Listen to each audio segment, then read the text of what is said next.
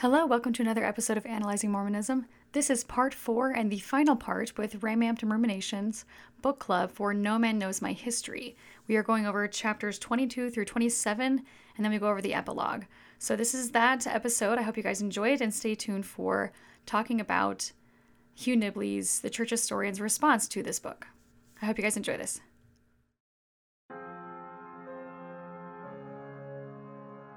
Welcome back to another episode of the podcast, Rameumptom Ruminations.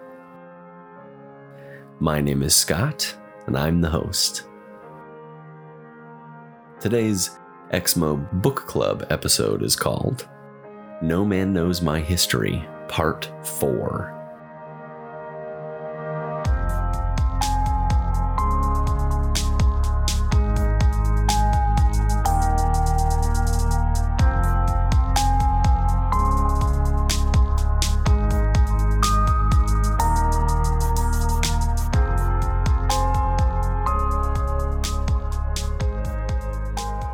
Welcome back to the podcast, Rameumptom Ruminations. I have a very special guest today. It's a continuation of a series that we've been doing over the course of about 6 months at this point. I've got Julia from Analyzing Mormonism, and we're going to cover the fourth part of the book, No Man Knows My History. In this section, we're covering chapters 22 through 27, and then the epilogue of the book. So if you want to go back and listen, check out the show notes. We've got parts 1, 2, and 3, links to those there. So if this is the first one you're listening to, you're going to jump in right at the end of Joseph Smith's life. Although this is a very captivating section, there were some really cool stuff that we covered in those previous episodes. So please go back and listen to those ones if you haven't. Without further ado, Julia, welcome to Rameumptom Ruminations. Welcome back to Rameumptom Ruminations. Thank you. Yeah, you said 6 months. That's kind of a while. It has been a while, yeah. Yeah.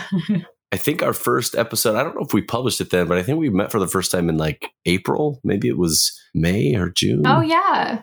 Yeah, that's been a while. Thank you again for giving me your time and being willing to come in and chat on this subject. Yeah, I'm sad for it to be over. Yes, I know. I am too. Yeah, I am too. Yeah. We'll have to pick another book to cover together. Yeah, that'd be fun.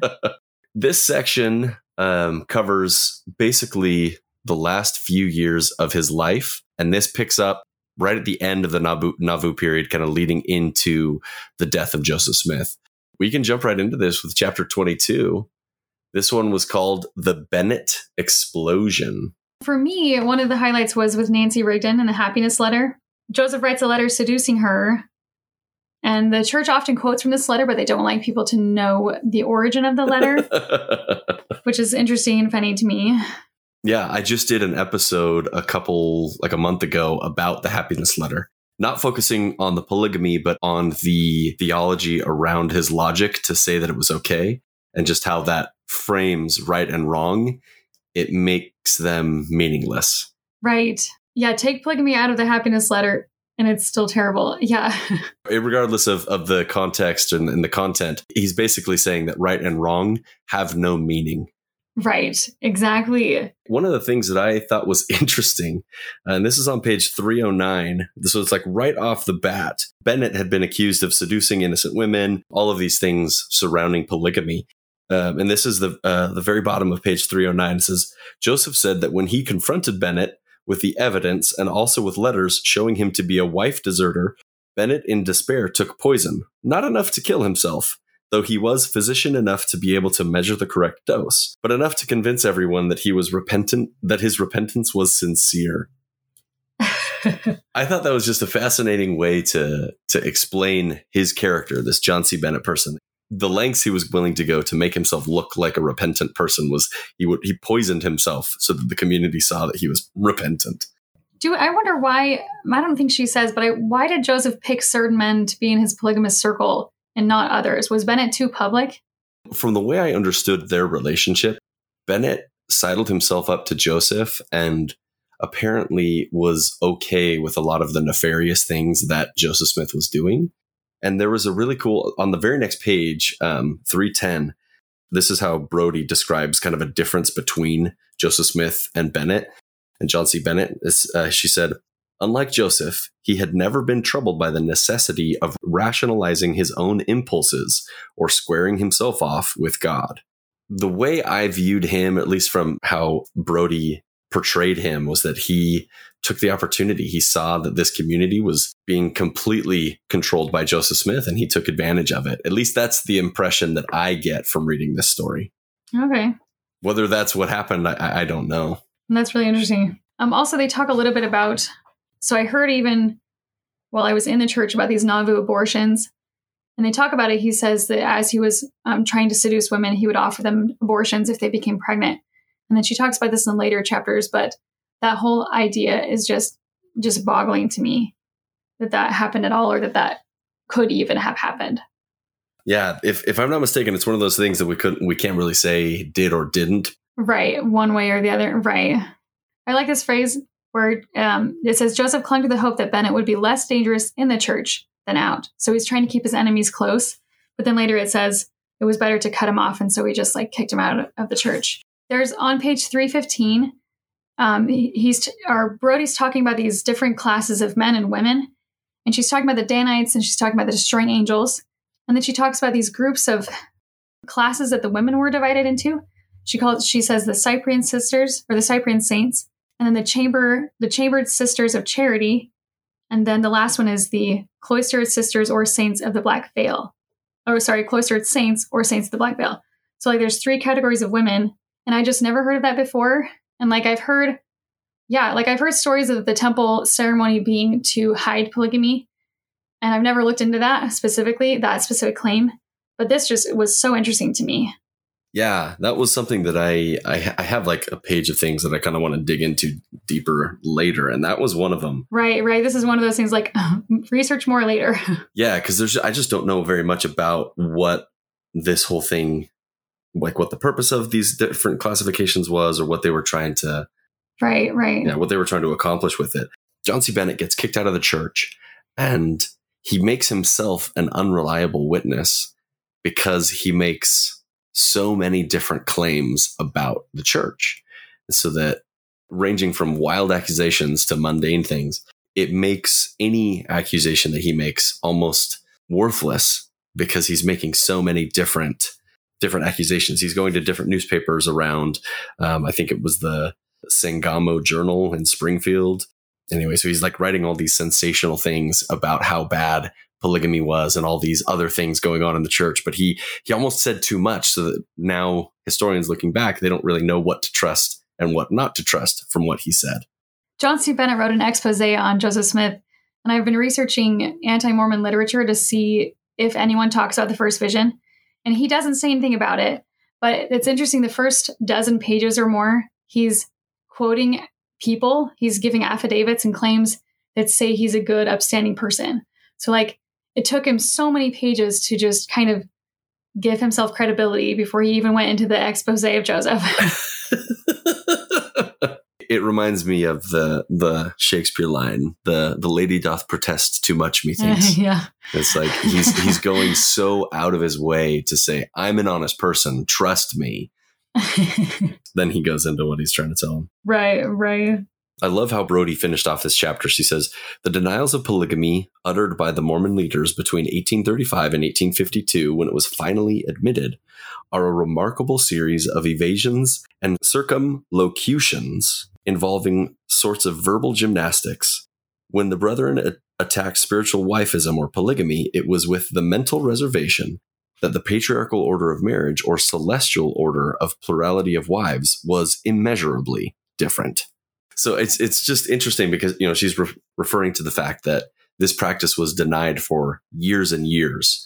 She's maybe making the first reference to mental gymnastics here. She calls it verbal gymnastics, but how these leaders had to have made this distinction in their mind of between polygamy and the celestial order of marriage. I know there's the groups of members of the church today that still say that because Joseph didn't have any records of polygamy, he didn't live it. And it was a fabrication of Brigham Young and Heber C. Kimball. But if that were true and there was any evidence to that, I'm sure the church would have picked up on that and still claimed that he was monogamous. Apologists would definitely be jumping on any sort of evidence that would lean that direction. Right. It's one of those things where if something does come out and it shows that was the case, that's fine. It's just there's no evidence to indicate that right now. Right. Should we move on to the next one, to chapter 23? Yeah.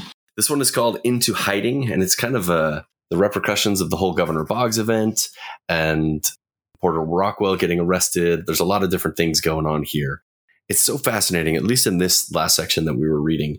You have an example of Joseph Smith like so deftly avoiding really harsh punishments, to then in the end of the story where he just makes a very big blunder that leads to his ultimate death. And so I think that this series of events is an interesting juxtaposition to the later ones. So after Governor Boggs' death, there was a warrant out for the arrest of both Joseph Smith and Porter Rockwell. And it's interesting. So they sent, and this is on page 324. This is sheriffs from Missouri coming across state lines into Nauvoo to try and arrest and extradite Joseph Smith. This is on page 324 of No Man Knows My History. And then her source for this is WASP, which is a newspaper, I believe, from August 13th, 1842. It says, when the sheriffs arrived in Nauvoo on August 8th, 1842, armed with the writ and a warrant from Governor Carlin, both Joseph and Porter Rockwell submitted to arrest, but were released under a writ of habeas corpus issued by the Nauvoo Municipal Court. The city council then passed an ordinance giving the Nauvoo court power to inquire into the validity and legality of every writ or process served upon a Nauvoo citizen, and the right to dismiss it if the writ or process was found to have been issued either through private pique, malicious intent, or religious persecution, falsehood, or misrepresentation.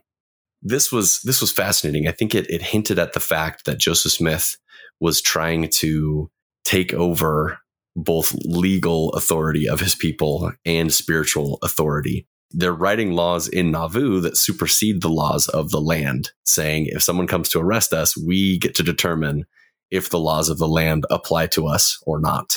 Well, and even later he goes on to change even more laws, right? And that was part of the problem kind of in the background that led to his ultimate death. I mean, there were a lot of things going on, but yeah, it was them basically trying to establish a theocracy with him as the king.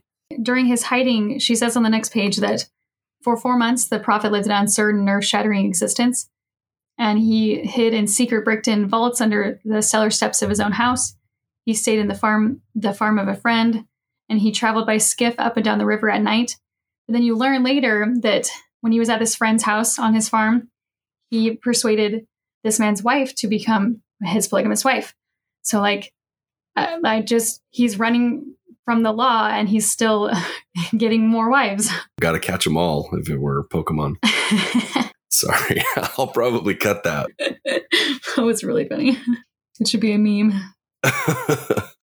Yeah, so in this one, there was also an interesting, this is a couple pages later, this 328, where he was submitting himself for arrest in Springfield. And on their way to Springfield, they passed this small village called Paris. And everywhere they go, they're getting denied passage. You know, the innkeeper's like, hey, we're not going to let you stay. Nobody in the village is being welcoming at all to the Mormons as they're coming through. And so Joseph Smith has this interesting line. And the reason I think it's fascinating is because the depictions that I've always seen of him don't include this side of early Mormonism. And I'll read, this is page 328. The landlord replied sullenly, we have heard the Mormons are very bad people, and the inhabitants of Paris have combined not to have anything to do with them. We will stay, the prophet repeated in a tone that made the man turn pale. But no thanks to you. I have men enough to take the town, and if we must freeze, we will freeze by the burning of these houses. And then the taverns were promptly opened. You have this image of this threatening, imposing person demanding to get his way. This would be one of those instances where perhaps he wasn't speaking as a prophet. There's a line similar to that in one of these later pages. Oh, it's in the chapter of Candidate for President. Maybe I'll talk about it when we get there. But I didn't have a ton of notes into this one in chapter 23, Into Hiding. There was this image that I just had never imagined before. And I think this is it's an interesting glimpse into the mind of Joseph Smith. And then also to the relationship that he had with Emma. It's on page 332. It's when he opens the bar at the hotel that they were living in. His wife is gone. Emma is gone to buy furniture for this hotel that they have opened. And while she's gone, Joseph Smith opens up a bar on the first floor. Emma returns from this couple months business trip, if you will, buying furniture. She comes back to see Porter Rockwell with his long hair tied behind his head with a ribbon, serving drinks at the bar in their house. Apparently, she got really upset with Joseph and threatened to move out with the kids. This is what she's quoted as saying. "How does it look?" she asked witheringly, "for the spiritual head of a religious body to be keeping a hotel which has a room fitted out as a liquor selling establishment?" She threatens to leave, and then Joseph gives in because he doesn't want her to leave. For all of the stuff that he puts her through, all of this spiritual wifery, I don't know why he wouldn't just say, okay, because he has all of these other wives. Like, it's one of those moments in the story where I'm like, maybe part of him did care about her and his family. Maybe he is a little bit more complex than we give him credit for being. I hope that's true. My other thought was just that he had to keep face. He had to save face. And that's true. And if he's trying to deny polygamy, he can't lose his one wife. But I sure hope he loved her. I hope that was more than it appears. Also, I thought it was interesting. Oh, sorry. I was just going to say that it says the Nauvoo City Council had passed an ordinance giving Joseph the sole right to dispense liquor in his hotel. And who better to be trusted with such a monopoly than Joseph? Well, that was the issue that William Law and others had with him before polygamy was a real problem, is how much of a monopoly Joseph and the church had over the businesses in Nauvoo. So that's all I had for that one. I think it's leading up to some things that we'll talk about later in 25 and 26. The next chapter was chapter 24, The Wives of the Prophet. And this one, I couldn't put the book down. It was fascinating and heartbreaking all at the same time. Well, with this chapter, she's talking about the wives, and I've read In Sacred Loneliness, and he goes into a lot more detail, Todd Compton. So if you guys want to learn more about the wives, read that one. She gives a very good overview. She lists off more people than Compton does. Do you know why that is? I think there's just more factual. There's more sources. Like, he wanted to only make those claims if he had sources, and she's just saying, Here are the accusations, yeah. Yeah. And she makes a note of that. She's like, these might not all be correct. So she's giving herself that. There's 49 women on the list that she puts, and there are a lot of question marks on like the dates. Right. So I like that though, because she's admitting like, hey, we don't know for sure, but some things we do know for sure. I did find it interesting on page 337. She's talking about Helen Mar Kimball, and she says that Helen Mar Kimball was 15 years old. Yeah, at the top of the page. So she says that she was 15 years old. Now, perhaps the church was citing Brodie in their Gospel Topics essay. Who knows? Or maybe she does math the same way that the church does. Just shy of her 15th birthday. Exactly. One of the parts that got to me, and I've read it so many, I've read it in other times as I've studied polygamy and trying to understand things, but it's the line by Lucy Walker, and it's this: she's been approached by the prophet. She doesn't want to say yes right away. She wants to think about it. And it's this like gut wrenching line that she says, "This," she said, "aroused every drop of scotch in my veins. For a few moments, I stood fearless before him and looked in the eye. I felt at this moment that I was called to place myself upon the altar, a living sacrifice. Perhaps to brook the world in disgrace and incur the displeasure and contempt of my youthful companions."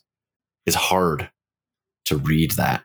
When we have, page 35 and 36, it's just a list of names and dates and ages. But then when you get the words of the actual people and their feelings as they're presented with the idea of polygamy, it just makes it so much more raw and real. And it expresses that this was not something that they did easily or that they would have chosen had they not been coerced into it. Yeah, that's very true. Like with Helen Mar, she, in her journals that are not quoted here, she says she's a ewe lamb being sacrificed. And then even stories like Zina Huntington and her husband, Henry Jacobs, how he wrote her letters to try to get her back because she had left with the saints with Brigham and he was cut off from her. And he was very much in love with her still. Just these become people when you hear their actual words. I feel like the way that it was presented, at least to me growing up, and maybe it's because I was a kid, at the time where I was first learning about polygamy, but they were just names. presented like real people with ideas and feelings. And when you go and read how they actually felt about it, whether they accepted it later on or not, like when you go and read their actual lived experience, it gives a very different picture of polygamy than what I was taught in the LDS church. Yeah. One of the interesting things, and it's one of the ideas that's debated between apologists and members and post members and such, is the idea of whether or not there was a sexual nature to these relationships. And I don't know that you can make the argument for every single one of them, but at least with the friend Jonathan Holmes, one of Joseph Smith's friends, Holmes does make the claim, and Brodie cites it on 338, that Joseph Smith did sleep with his sister in their home. Whether or not that's something that we could claim for every single person that he married polygamously, I think it's safe to say that he probably did sleep with at least some of them. If we're going to be try and be as impartial as we can, I don't think we could make a blanket statement that he didn't sleep with any of them. And I don't think we can make a statement that he slept with all of them with any certainty. But I think we could say safely that he slept with a number of them. All right, so Dan Vogel, I've researched, or I've been listening to a lot of his own podcasts on YouTube, and he puts forth all the evidence, I think, for at least 9 of these women. And I think these are the ones that are, I think he's only exploring the ones that are married to men, but I can't, already married, but I can't remember. But he does at least explore 9 and give sources like that where other people have seen them together or the wives have said it themselves. So at least some, but yeah, of course, we don't have evidence for all of them. Of course, yeah. And that's one of the tricky things. It's not something you normally have evidence for. Yeah. The tough thing about this is that they were trying to keep it secret. And so any evidence was absconded away or was hidden away. Right. There's a line that says, according to Heber Kimball, Emma now threatened to leave her husband altogether, which I thought was very interesting. I don't think of her as leaving because she's always depicted as like this super devoted wife, but they really struggled at times. Yeah, they really did. A lot of elements of the early church you could put in a gray area and you could say, it could go one way or the other. For me, polygamy is one of the only things that really can't be looked at in a positive light. I don't know that you could spin this in a positive way.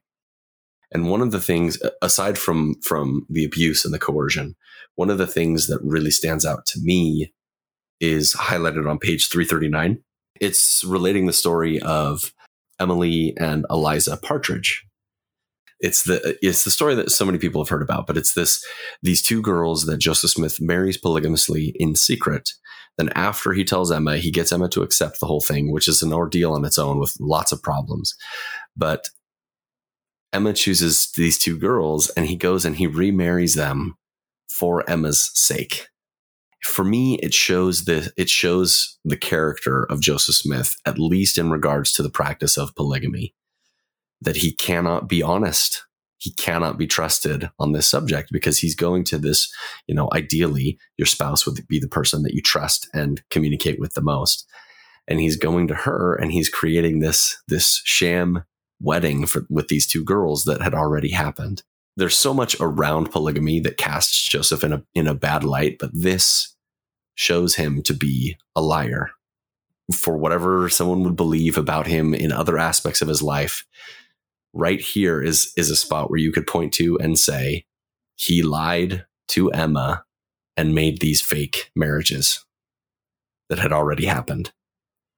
Yeah, there's no way around that. That is a lie by Joseph. Also, even if you say that the polygamy is sanctioned by God, it's not healthy. Like you see that in the biblical stories, you see that here. It's just not healthy for these women. It's not healthy for the children. It's not healthy for any kind of bonding relationship between the parents or the couple. Like it's just not healthy at all. This was a hard chapter to get through. Brodie is wrapping up this chapter. She's talking about the fact that there were no known children sired by Joseph Smith outside of his marriage to Emma. Brodie makes this argument that at its core might sound familiar to people arguing for the lack of evidence for the Book of Mormon. So she says, It may be that evidence of other children born to Joseph lies buried among the manuscripts in the church library in Salt Lake, which the Mormon authorities originally were unwilling to publish out of deference to the women themselves, who would naturally resent having their intimate secrets exposed to Gentile mockery. And now that polygamy among the majority of the Mormons is dead, the leaders are not anxious to re-emphasize the fact that their prophet practiced it. Certainly, they are eager to forget the magnificent immoderation with which he fulfilled the new marriage covenant. For once Joseph had succeeded to his own satisfaction in revolutionizing the Puritan concept of sin, there was no stopping him. What Brodie's saying there is that perhaps evidence exists, but we just haven't found it yet. It's locked up in the church library. This is an interesting argument because it's what those that believe in the Book of Mormon and argue for the fact that since we haven't found evidence of it, maybe it is still out there. We just haven't found it. If someone's making that argument and using it to try and defend the historicity of the Book of Mormon, you could easily make a counter argument with the same logic about so many other things. Right. As an active member in my scriptures, I wrote down truth is the daughter of time, as in over time, we will figure out the horses were actually here and that steel is actually here and that these civilizations were still here and for the Book of Mormon. But yeah, you could say the same thing about polygamy. It's tough because it's something that, we just might never know the answer. Right. Well, and I also think it's interesting. She's saying there could be evidence that's hidden away. And she is a victim of this evidence hiding because even she didn't have access to the first vision accounts, at least, if not more documents. So I'm surprised she was able to write this as well as she did and as researched as she did without having access to these things. Yeah, it's pretty amazing how much information she got. Right. And she tries to make it clear when she's making an inference or guessing based on the evidence that she does have. It's an amazing read, and it's an excellent biography. The next chapter is chapter 25. It's Candidate for the President. And this harkens back to a couple chapters ago when we talked about this habeas corpus that they had set up, where in Nauvoo, they can review any sort of extradition or warrants or anything legal coming into their town, and they get to decide whether or not to take it seriously. And this takes that to the next level. This is the Whigs and the Democrats, right? And he's trying to sway their vote. Yeah, this is when they're trying to sway the vote. Joseph Smith's brother, Hiram, was actually trying to run a political campaign. Well, so what I thought was interesting with that aspect, so Joseph stands up in front of the crowd because they're going to vote for whoever Joseph tells them to vote for, all the Mormons. And so people are trying to convince Joseph and get on his good side so that he'll have his people vote for them. But Joseph says, he's like, I wish you guys would vote for Walker, I think, of the Whigs. And he says, but Hiram tells me this morning that he has a testimony to the effect to vote for Hogue. And he says, I never knew Hiram to say he ever had a revelation and it failed. And so everyone voted for Hiram's person, which I just thought was really interesting. But also on the page before that. Which page is that? On 352, we were talking about how, I can't remember how we worded it last time. Joseph's vengeance kind of thing. His Al-Koran and the sword. Yeah, so he says, bear until they strike you on one cheek and offer the other. And then they will be sure to strike that. Whereas with Jesus, he says, just keep letting them strike you, 70 times 7. But Joseph says, then defend yourselves and God will bear you off. You shall stand forth clear before his tribunal. If mobs come upon you and more here, dung your gardens with them. That's the opposite of what Christ was teaching. Yeah. On 355. Okay, so he says everyone has to appeal to the governor of Nauvoo, and that's Joseph, and that you can't. Another ordinance made it a criminal offense for any officer to issue a warrant in Nauvoo without first having it signed and approved by the mayor, which is Joseph, which is twisted. He also made it possible that only gold and silver were the only legal tender in Nauvoo to keep the debtors or creditors from taking any land.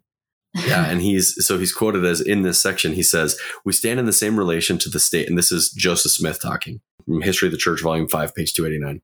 We stand in the same relation to the state as the state does to the Union. Shall we be such fools as to be governed by Illinois laws, which are unconstitutional? So they're trying to set themselves apart as this independent entity within the state of Illinois. This goes right to, in the very next page, they talk about the organization of the Council of 50 different people being ordained as princes in the kingdom of God, and Joseph Smith setting himself as king of the kingdom of God. I don't think I'd ever heard it that way. The Council of 50 Princes. Like, I just hadn't heard that part of it. Brodie mentioned on the next page, if I'm not mistaken, that, and this is page 357, that the details regarding these meetings of the Council of 50 are very scant. The only detailed account of these activities was written by George Miller. And these are letters to the Northern Islander in 1855. So it is quite a bit removed. It's, 10 years, 11 years after these events. But that is the only source that we have for what happened in those meetings. Another thing that I thought was interesting on page 356, Joseph was asking that Nauvoo be made a completely independent federal territory with the Nauvoo Legion incorporated into the United States Army. And as mayor of Nauvoo, he could call upon the United States troops when necessary. I thought that was very, very funny and very presumptuous. It's so grandiose, it's like, it's one of those moments where, I'm reading these stories about Joseph Smith and I'm just like, the audacity to go to the government and say, we are independent now, but also I demand authority over the military. Yeah. Yeah. The Joseph that Brodie is painting is very different than was painted in how I was raised with. He's presumptuous. He brags. He's very cocky. He likes to throw threats. Yeah, it doesn't line up well with the very muted and calm and charismatic version that we're presented, because it's all right there in these letters. I mean, these are actual quotes from Joseph Smith, written down by contemporary people and written in newspapers and such. Another thing that Brodie does in this chapter is that she talks about how they are exploring this idea of having to leave the state. And they think about maybe moving to Oregon, to Texas. Joseph really liked the idea of Texas. And he liked the idea of some of the ruins down there and how that could help bolster the testimony of the Book of Mormon. And I just never thought about that before. I thought that I thought that they didn't have any plans. And then Brigham said, let's go out west. I didn't realize that they were planning on leaving already. I don't remember if it was this chapter or the next chapter, but the governor of Illinois, I think that's in chapter, the last chapter. But the governor of Illinois wanted to just put enough pressure on the Mormons to get them to leave. He didn't actually want to kill anybody. He didn't want anything negative. He wanted to pattern what happened in Missouri, in Illinois, where instead of any big war or civil war that they were worried about, that the Mormons would just move on to the next place. Right. So this was also when Joseph Smith, he had petitioned for help from a number of different people that were running for president at the time and didn't get favorable responses. And so then he decided to run himself. And it was interesting. So Brodie painted this as more missionary work than actual, like a concerted effort to become the president. He used it as an opportunity to maybe garner support for their persecution. And it was more a missionary effort than it was a political move. Yeah, she says, it seems by this movement that Joe Smith does not expect to be elected president, but he still wants to have a finger in the pie and see whether something cannot be made out of it. I just thought that was a fun image. I love the way she writes. She's amazing. Yeah. That was fascinating. And it reminded me a lot of the way the church operates today.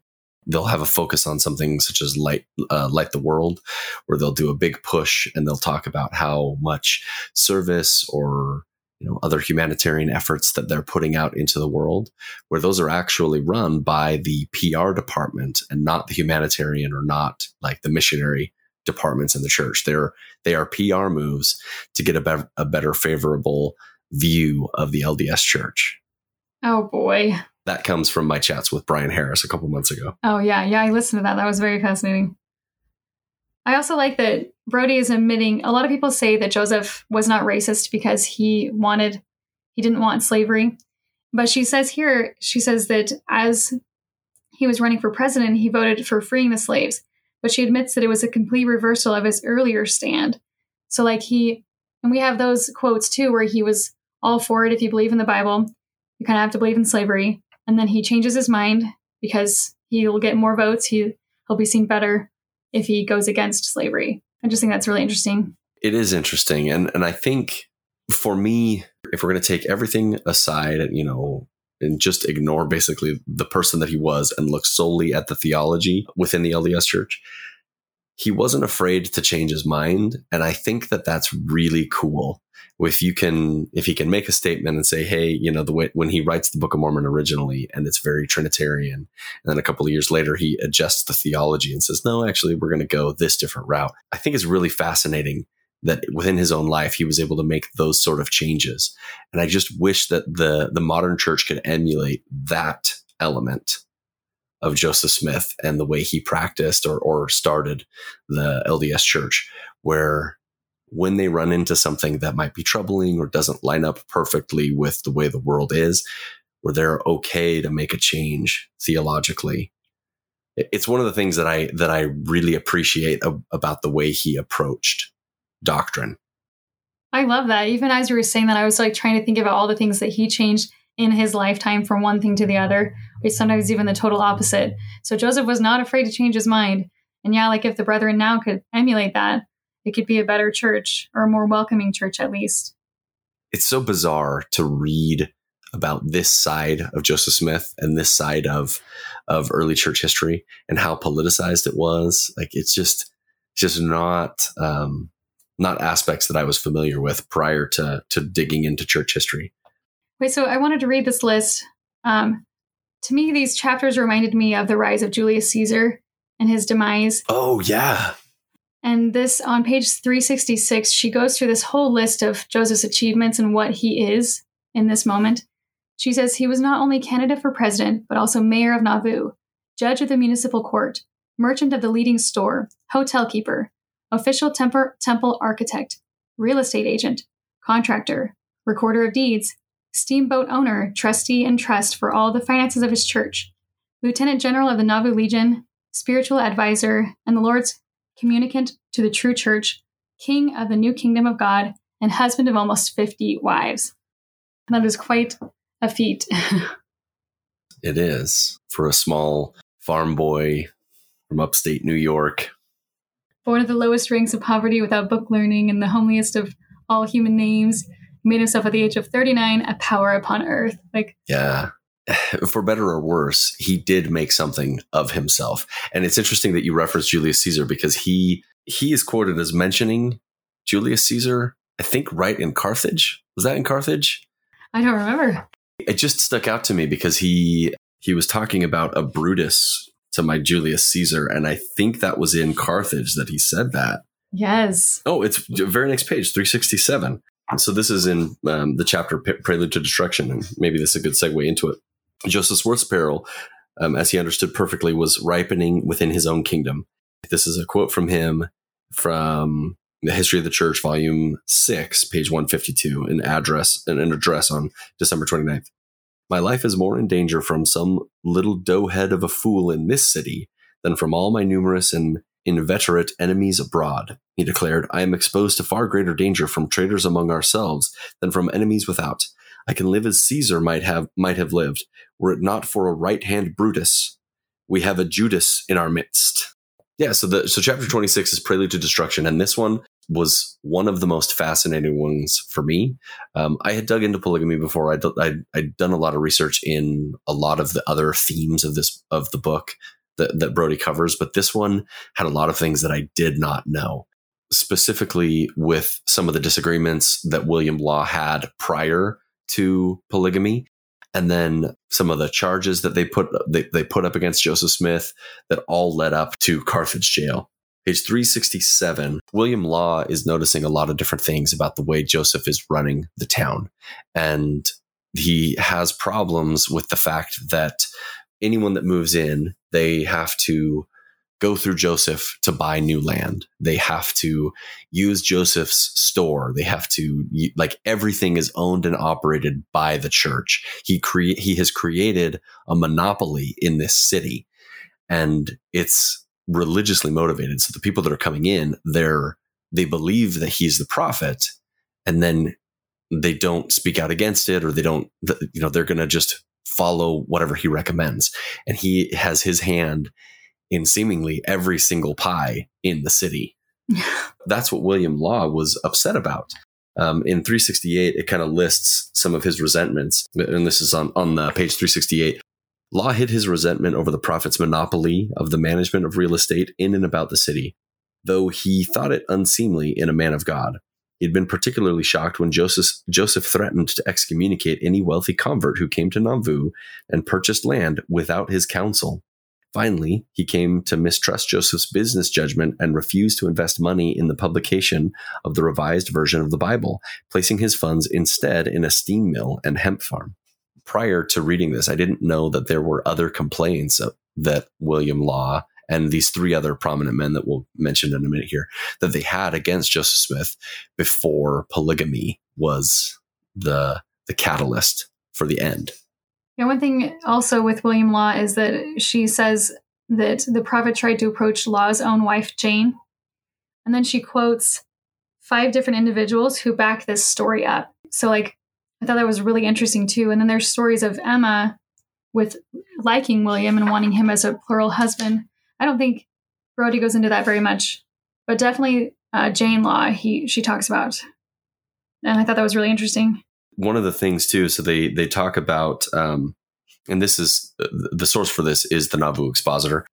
They talk about William Law's response to being propositioned with polygamy, and he viewed Joseph Smith as a fallen prophet. He believed in everything, and he actually stayed a member. Like, he didn't get excommunicated right away. He gets upset. They have their disagreement, but he's still, participating Mormon at the time after this disagreement. And he viewed Joseph as a fallen prophet, and he had hoped that he would repent, and return to the light, if you will. I just thought that was a fascinating response, and it shows to the amount of faith that William Law had in the other aspects of Mormonism. For a time, I think that his faith is what kept him in the church until some other events happened that made it impossible to continue. Brodie also talks about the book of the law of the Lord. And apparently it was a book that was kept in the care of Hiram Smith, and the names of his plural wives, if I'm not mistaken, were in there. I just hadn't heard that before. The part that I hadn't heard about was Dr. Robert Foster, who he had a lot of the same concerns about the way Joseph Smith was running the city as William Law did. He comes home after a business trip to find Joseph Smith with his wife at home when he's not there. And he gets upset at this. He threatens to kill his wife. He says, it's going to be you or me. He gives her a gun because she wouldn't tell him what Joseph Smith was talking about. And he threatens to kill her. And he says, you're going to need a gun to defend yourself. And then she faints. And when she comes to, she tells him all about this proposition of polygamy. So Joseph Smith tries to sue him for defamation. And Foster goes to law. And the two of them get some 40 plus witnesses, and they're ready to go to trial. They're ready to defend these claims that are made, that are being spoken as defamation, but they're confident that they can prove with these 40 plus witnesses. The way that Joseph handled this is he excommunicated Foster and Law and William Law's wife, Jane Law. And also, was that William's brother? I don't remember. Probably. Because there was one other guy excommunicated, and I think it was. Because she lists Wilson, but I can't remember who Wilson is. Yeah, so probably his brother. And this was the schism that, in my mind, started the downfall. So now William, he's a believing member of the church, but now he's been excommunicated because of what he saw, what he knew. And I think there were some really fascinating parallels to the way the church has handled dissenters today, excommunicating them, and instead of actually addressing the issues. Mm-hmm. The patterns of the way the church handles problems have been there from the beginning, apparently. What they do in response is they do 3 different indictments on Joseph Smith: slander, adultery, false swearing, and 3 different people go and they try and take him to court on these different items. And I just think it's fascinating because just a couple chapters prior, where he's deftly able to maneuver around the law and capable of defending himself and staying out of trouble, But just as he said with this reference to Caesar and Brutus, these were people that were part of the community and they didn't stay. So William Law gets excommunicated and he doesn't leave. He stays there. These are his neighbors. These are the people that he's friends with. And then he starts the Nauvoo Expositor. And just as Joseph had said, his downfall came from within, or at least the beginning of this downfall came from within.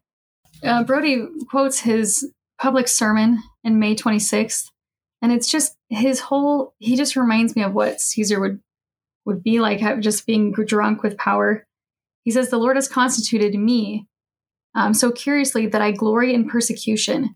And he goes on to talking about his persecution. He says, "I shall always beat them. When facts are proved, truth and innocence will prevail at last. Come on, you persecutors, you false swearers, all hell boil over." And this is where he says, "I have more to boast than any other man had." And then he talks about how he says, she marked it out of here, but this is when he says that since the days of Adam, like, I've been able to keep a church together. And he says, "How do I love to hear the wolves howl?" One of the things that Brodie said about the Expositor was that, contrasting what John C. Bennett did and wrote to what William Law wrote, because they both had similar responses. They both decided to go to the press and write about their interactions with Joseph Smith. Where John C. Bennett was salacious and invented all sorts of things, William Law erred on the side of subtlety and saying less. Less is more. He had so many details, but he only said the most pertinent, most important things. It gave more credence to what he was saying because he was an upstanding citizen. He wasn't making these outrageous claims. Brodie points out that had he just let it go, had he just let the Nauvoo Expositor just be printed, had it be circulated, the members probably would have been fine. His church probably would have gone on. He would have lived. They would have moved out to Texas or Colorado or wherever, which I thought was really interesting. But members today know about polygamy and they still are fine. I think she says that in the epilogue because she talks about a lot of these what ifs. But yeah, it's one of those moments where the response to this criticism is what led to his death more than the criticism itself, because he had been accused of polygamy countless times prior to this. But his response to it was what was different. It was coming from his own town. They called together a city council and ordered a trial. But instead of having a judge or having lawyers, witnesses, defense, or anything like that, the counselors just stood up and they accused Law and the expositor of sedition and all sorts of things. Instead of going through any sort of due process, they just went right ahead and burned it down. Right. Their response was what incited the government of Illinois to react the way that they did. But again, as I said earlier, the governor of Illinois did not want it to go this way. So one thing I think is interesting is that Fanny Alger happens in 1833, and this is all happening in 1843. So he's had 10 years of people accusing him of living polygamy. This isn't new. But maybe just the fact that these are people in his close circle that are stabbing him in the back, maybe that's why he chose to react so harshly. He also had a lot more political power or local power over the town. That's true. And the newspaper was based in Nauvoo, and he's the mayor and he's in charge. Everybody's in his pocket, basically. It's this huge conflict of interest. Perhaps in these prior things, the only response that he could do was just publicly deny it. At this point, they have been making laws where they're basically putting themselves above the law of the land. This just goes right along with that, where they're saying, this is our city. We are in charge here. We will not have that newspaper. And instead of following any sort of procedure, they just accuse it and then go and burn it down. He narrowly escaped imprisonment and all sorts of other things all throughout his life. And the moment where he's in the most power, he has more power than he's ever had in his entire life. And now he can't get out of it. He can't get away from something that he did. I think that's all I had on that chapter. So the last chapter is chapter 27, and is Carthage. The governor of Illinois is looking for him. Joseph Smith goes into hiding. And during these events, she cites the blessing that Joseph gave to his son. And that's on 381, where he names his son as his successor. His son Joseph is like 12 at the time, and Joseph ordains him to be the successor. But this was a little known event. There wasn't a ton of, pomp and circumstance around it. And so this was something that the Brighamite branch just kind of buried under the rug. I think it's interesting that she quotes 6 sources saying that Joseph Smith III was indeed called as the next prophet. One of Radio Free Mormon's most popular episodes is on this subject. It's he calls it the apostolic coup d'etat, and talks about how Brigham Young asserted dominance and took over the institution. And so Brodie kind of briefly mentions that, but she doesn't go into a ton of detail. Again, this isn't a biography of Brigham Young. This is of Joseph Smith. And so it's almost just like a footnote that she throws this in there. Mm-hmm. One of the other things she talks about is that Hiram apparently wanted to turn themselves in, wanted Joseph and Hiram to go to the law and go through due process. He was confident that they would be forgiven, as they had been countless times prior. I mean, the amount of times this guy went to jail and then just got out are amazing. Like, it's incredible how many times this happened throughout his life.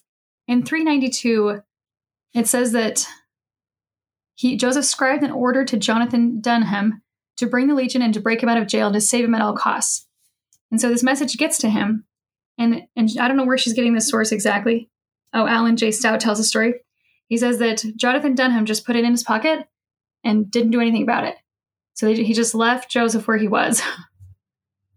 I never heard that story before. Yeah. Yeah, I hadn't heard that one before either. One of the things that stood out to me is the story and the prophecy that gets told about Willard Richards. The bullets will fly and you won't be harmed at all. When you look at actually what happens, he does get hit once. I mean, it's not a fatal wound, but Brodie talks about him actually getting hit in the neck and the ear. Oh, yeah. Where he's grazed. Yeah. And so, I mean, not that it's not miraculous that he didn't get killed or injured, but the way the story was told to me was that, bullets will fly all around you, but you will be protected by God. And citing other people talking about how the prophet and the others in the room weren't wearing their garments, but Willard Richard was, and that's why he was protected when they weren't. Like, I've heard all sorts of stories and, folklore about this event. But when in actuality, he actually did get hit. It just wasn't as fatal and wasn't as severe as some of the other people that were shot. And how John Taylor got hit a number of times. Like, it sounded like he had to go through like a recovery process because he was hit multiple times. And then one shot that would have been fatal was stopped by his watch. So actually, the church today says that actually isn't true. He was not shot. Oh, really? The bullet did not hit his watch. If you've seen his watch face, a bullet would have destroyed it. It looks like they say now that it just fell and hit the windowsill and just busted it. So they backed away from that and they removed that part of the museum, which I thought was really interesting. When more evidence around these events comes out, they have to retell the story in a way that's both faith promoting, but then matches with reality. And oftentimes that means they have to walk back these prophecies. Right. Well, and Hiram Smith also had a watch, but even though it went through his back and into his front pocket, I think that's how it works. That watch was pulverized. So it doesn't make any sense for a bullet to hit John Taylor's directly. One of the other things that I thought was fascinating about this is that the actual death of Joseph Smith was far more brutal than I was ever led to believe. He gets shot a couple of times. It's described not as him like falling out the window, but he grabs onto the windowsill and he's hanging there for a little bit, and then he falls to the ground. And then the men, led by William Daniels, he was like the leader of the militia, if I'm not mistaken. Yeah, that's what it sounds like. He orders the guys to go and lean him up against the wall, and then they all shoot him. After they've shot him, another guy pulls out a knife, and he's getting ready to behead the prophet, and then they stop him from it. And this whole scene is so much more gruesome than I was ever led to believe.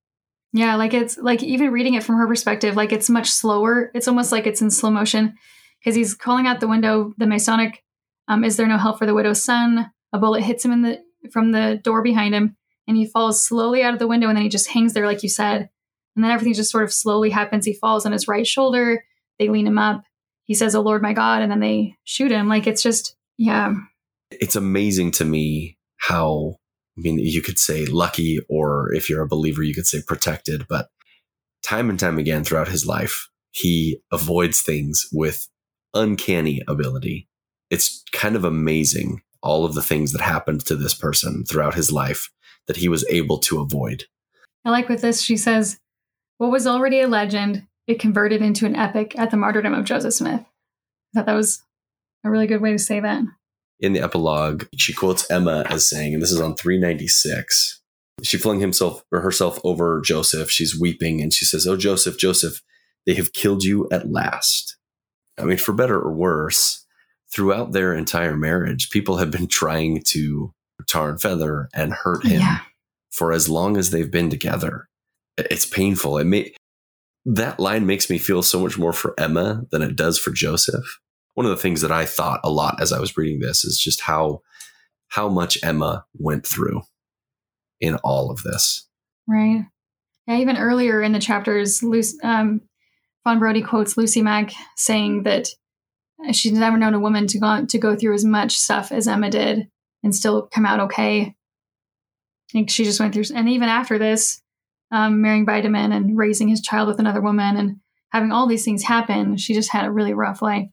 One of the things, so Brodie does also talk about the fact that because he was murdered, this whole idea of sealing his testimony with his blood, as the church would say, but the fact that he was killed, it changed the morality around his life, where suddenly he has this moral high ground of persecution because he was actually killed for the things that he believed in. Without that element, one of the things that she talks about is, the church might not have been able to grow as much as it did because of that. It would be really interesting to have seen what that would. As you had said, like in this epilogue as well, she's kind of postulating. And she says, they could have moved to Oregon or they could have moved to Texas because they had plans. Joseph Smith had sent scouts out to these different places. They'd sent letters to the governor of Texas, if I'm not mistaken, talking about agreements, moving to New Mexico, maybe. There were plans in the works for them to leave. They just hadn't come to fruition yet. Contrasting him being able to get out of things and not being able to get out of things, I think it's fascinating because the minute he has, let's say, absolute power over both the law and the theology, that's when his downfall happens. And it reminds me of D&C 121:39. I don't have it right here. Like, I can grab my scriptures. Sorry. No, I got it. It just the link didn't work on my notes. Oh, okay. 121:39. It says, "We have learned by sad experience that it is the nature and disposition of almost all men. As soon as they get a little authority, as they suppose, they will immediately begin to exercise unrighteous dominion." Ooh.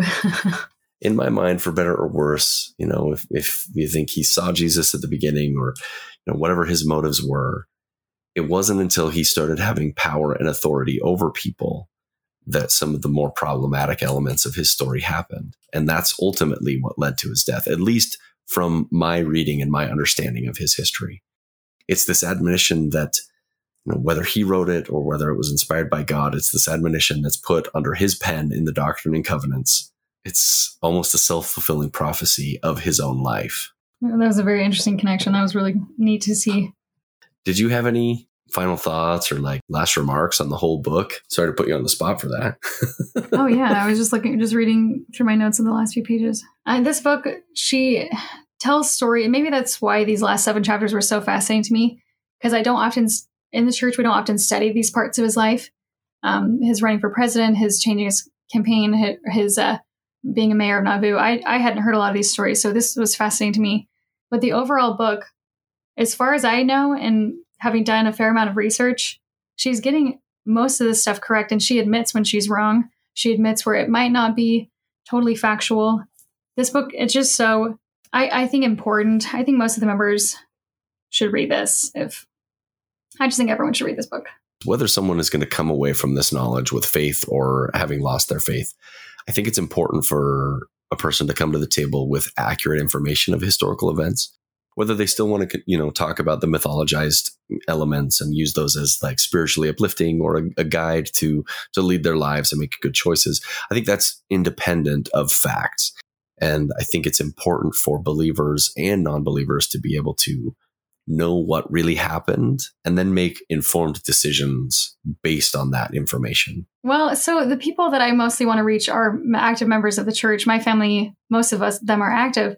And so what I would say to them is just there are parts of the church history, of Joseph Smith history, that are sort of cringy. Well, that's what I would say. But I think we all have a past. But I don't want people to shy away from what they will learn from this book. That's my biggest thing, is don't be afraid to learn more about Joseph. Yeah, I've had a lot of people on TikTok tell me that this book is total nonsense. It's just false. And they'll cite Hugh Nibley, his little pamphlet. Hugh Nibley, his pamphlet. As refuting all of her claims, but nobody quotes Hugh Nibley anymore. None of even the apologists. But a lot of the historians now will say that this book is accurate and it is well written. Gregory Prince says it's the most important history written by Joseph Smith or about Joseph Smith. So I don't think people should dismiss it. I completely agree. Every person, and the church included, Joseph Smith included, we have this dichotomy of good and bad impulses. And sometimes we do good things, sometimes we do bad things. Joseph Smith is not separate from that. He's a complicated character. He did some really good things and he did some really bad things. The same with the church. There's not a single entity on this planet that doesn't have this sort of dual nature of good and bad, if you will. And reading through his history doesn't mean you can't have faith in him, to an extent. I think the limitation would be to look at certain events differently than the church typically teaches, but it doesn't have to lead to disbelief. Yeah, I think that's super important. Knowing these things won't cause a person to just not believe. You'll just know more about this person who was the prophet of the church at the time. One last thing that I'll add is I have a really close friend that I had an awesome chat with the other day, where I was nervous to tell him that I do this podcast, because I've been kind of silent about it in my own personal life, my personal circles. We were sitting in the car together. We were driving out to go get some food. And I leaned over and I'm like, dude, I've got something I want to tell you. I really hope it doesn't affect our relationship. And I brought it up and he's like, oh, I already know. One of my buddies listens. And I was like, wait a minute, hold on. So you've got a friend that's been listening this whole time and you've been talking to him about my podcast and you haven't told me about this? We actually had a really good chat. He's a very faithful guy. Yeah, I agree. I think the informed consent part, you can still 100% believe that won't bother me. It shouldn't bother you. But just if you know about Joseph, if you know about the church history, that's what's important to just... For all the problems in church history and, any complaints that you have about it, the church does create excellent communities. And I think there are salvageable elements. If I'm going to theory craft my perfect version of Mormonism, there's a lot that I would keep in. Absolutely. So thank you so much, Julia. This has been a blast. It's always a pleasure to bring you on. I love your insight. And I love this. I'm sad it's over. Well, it doesn't have to be. We can think of something new to discuss down the road. Well, that'd be really fun. Good. Well, thank you so much again for coming on. We'll think of something. Maybe we'll throw out something to the listeners for them to have some input on what we might discuss next. That'd be great. Yeah. And as always, it's been a pleasure. Thank you. Thank you so much.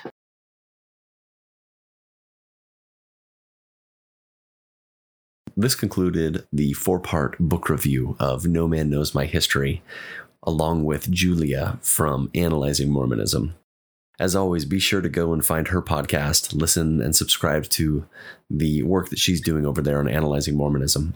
Julia does a great job of diving deep into the source material and giving an excellent depiction of what was actually written by these people or said by these people during the different historical events that she covers.